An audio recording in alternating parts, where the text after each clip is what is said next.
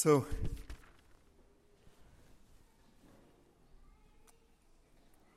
what do we want to be? What do we want to be? Do we want to be not much? Do we want to be a hero? When we speak of saint, we speak of heroes, quite literally. Where do we want to go? Do we want a faith that is vibrant, living, that speaks volumes just from our daily activity? Do we want a faith that's filled with courage? A faith that literally changes the world around it? A faith that drives us out of where we are? In the second reading, you're going to see faith as just that. It's something that is heroic.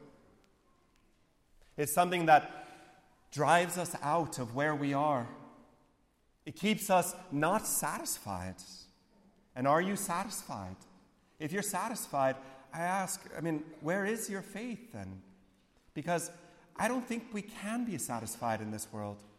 There is too much. There's too much to love and to give. There's too much to sacrifice my life for. There is a deep longing that is within us. And the Lord in the gospel, the very beginning, he says something that's very beautiful. He says, "There is no need to be afraid, little flock." There's no need to be afraid. In fact, I would say there's great need of courage. And so many times I think of Bilbo when he says it takes courage to even go out, to take that first step, to go out into the world. And it's true, it takes courage. Do not be afraid, little flock. Because the world needs heroes. If you realize simple things like the suicide rate, we don't have to go very far. The degree to which our society here is drugged by all kinds of drugs. The degree, not even the illegal ones, by the way. I'm talking about the legal. I'm talking about the degree to which we need something. We need heroes.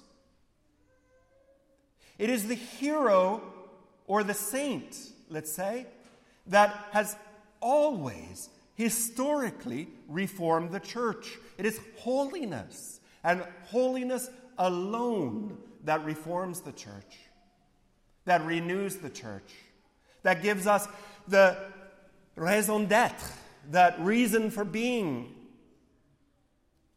It is that holiness that sets us apart. How many of us have been touched by Mother Teresa in our life? This one woman who lived on the other side of the world. Or I remember the day that John Paul II died, and I wept more than I did for my grandfather, a man who I'd never met. It's heroes that we need. It's saints that we need. Abraham is that hero. And what did he have to do? He had to step out of his comfort zone.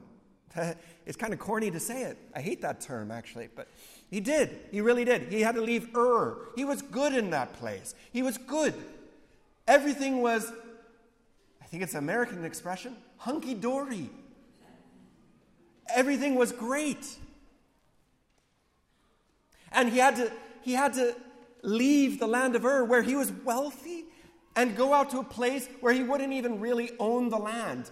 He roamed about with his herds in order to follow a promise from God.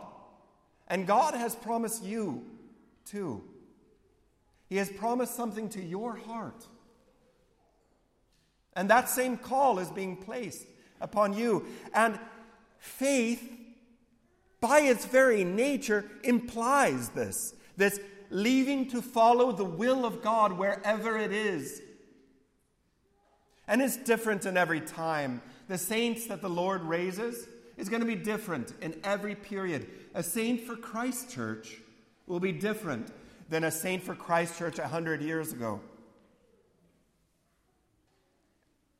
If you think about it, what happened in the history of the church, the moment that Christianity became public, blessed by the emperor of Rome, the saints, what did they do? They say, I don't want to be involved in politics. And they all ran out into the desert. St. Anthony of the Desert reformed the church by refusing politics. Or when the whole world was in chaos, the empire has fallen, everyone's turning and blaming Christianity for the fall of civilization. St. Benedict starts to gather some men around him and saying, I want to live in a little place as a monk and live of the gospel and be that hero. Or when the church was really wealthy and really powerful, quite the opposite of the last one, the Lord raises up St. Francis and St. Dominic to roam about the streets as poor beggars. Or in the days when the Industrial Revolution hit,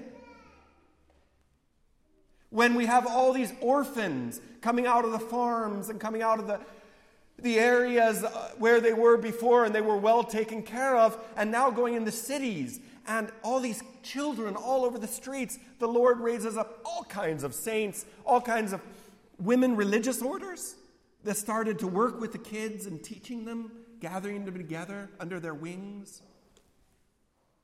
So what is the saint of today? In India, the Lord rose up Mother Teresa. He didn't raise up Mother Teresa in Europe. It was India. And Mother Teresa actually received revelation from the Lord saying, I am calling you to found an order for of sisters for Indians. And then it spread, too. It works for a lot of other people, too, right? And then it spread.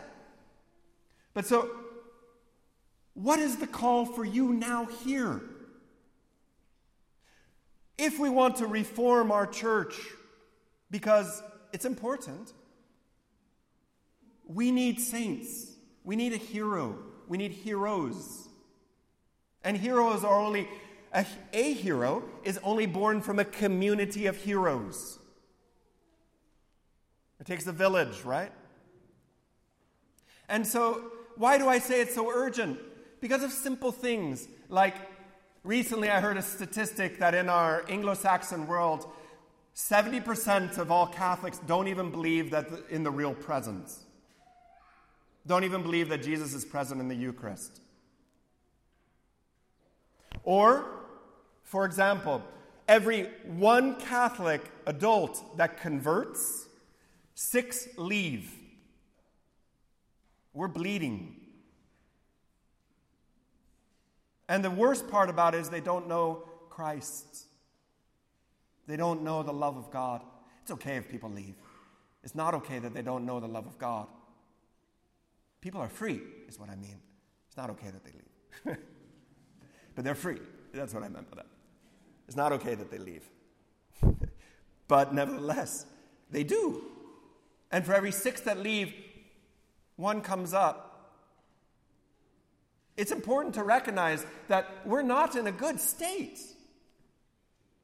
And we need to reform. We need to change. We need heroes of holiness that learn that next part. Sell your possessions and give alms. Sell all you have and give it to the poor. That is sacrificial love. It's deeper than just selling all that you have materially, although that's a good thing too, I guess. I mean, we shouldn't all of a sudden say, well, I'll do it spiritually but not physically. That'd be weird. But what it's getting to is we need sacrificial love. Not just for our family, because that's just often an extension, definitely for our family, first of all. I said not just. Not just for our family, because if I only love my family is just an extension of me, so I still remain selfish. I have to love first the people in front of me, which is my family. But my heart has to go larger. Not just those immediately that I care about in my immediate circle either. My heart has to go larger than that. Our heart has to go large enough to take in the world. You know, St. Therese never left her convent. All she did is pray. And she became the patron of all missionaries. So there's a million ways to do this, to be sacrificial in my love. But it's a state of being. Am I willing to go out like Abraham and have a sacrificial love of God and follow him wherever he takes me? It's almost as if I want to tell you, we need to be fat. We do. We need to be fat. Faithful, available, and teachable, right? We do.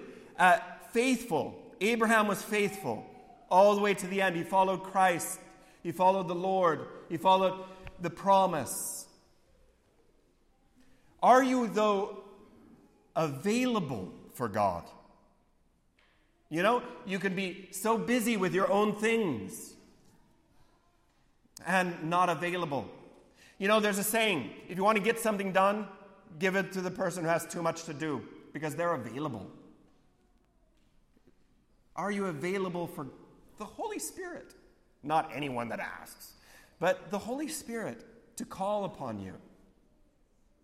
Are you teachable is the third one. Or do you already know everything in your own mind? Have you already heard every homily in the book? You know, in fact, homilies are supposed to repeat themselves, by the way. They are supposed to repeat themselves, because homilies are not just about teaching. It's about helping us to grow in virtue and holiness. So I have to tell you 1,000 times, we're called to love. But are you teachable? Are you faithful? Are you available and teachable? Or you can change it. You can say, if you don't like being fat, you could be fact. And say, with a C in there too, and say, contagious? Are you contagious? Do you transmit that love to those around you? Are you excited about it? Not in a forced sense or in a weird sense, like, but in a real sense. Do you have something to live for? And that is the love of God. And so, I come back. There is a great need of reform. And all the stuff about buildings that we're talking about and places that we're talking about is completely secondary. Because it's just an empty shell. If all this stuff does happen, it will only be a good occasion for us to remember the only reason why we are here, and that is God and holiness. And so let us ask that we might remember that one thing, that life is not worth living unless we're living for the love of God.